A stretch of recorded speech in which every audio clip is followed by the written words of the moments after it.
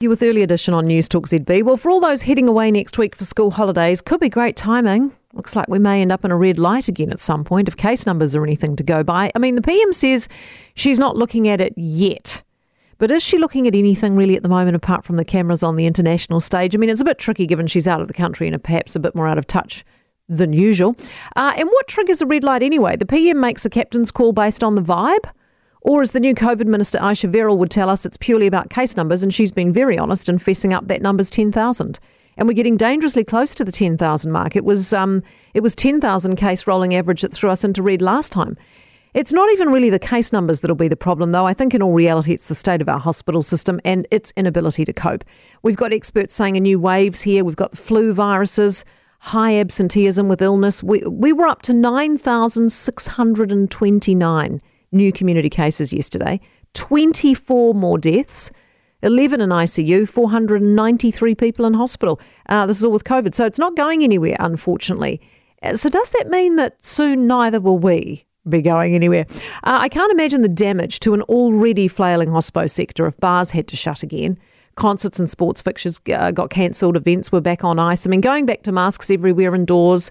Although I see even in Britain they're bringing masks back in at the hospitals as their case numbers rise. In fact, case numbers are rising pretty much everywhere.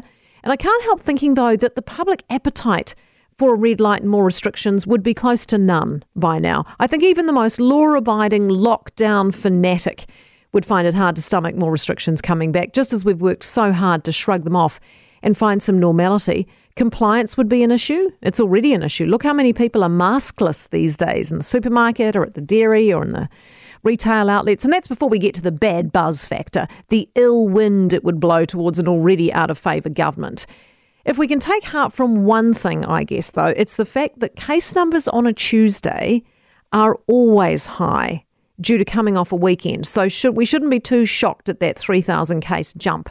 Maybe today, fingers crossed, thinking optimistically, maybe today we'll see them level off a wee bit. Although the experts, of course, always tell us that so many cases are going unreported anyway, it's likely there are already more than just what the official figures are saying. So a conundrum, I think, for the new COVID minister as she tries to weigh up nasty winter bugs taking their toll, new COVID variants, increasing cases, and a strained hospital system, alongside an unwillingness from a browbeaten public to go back into a red light, and the political toll, of course, it may take on the government's waning popularity. So where does that leave us? It leaves us hoping we stay in orange.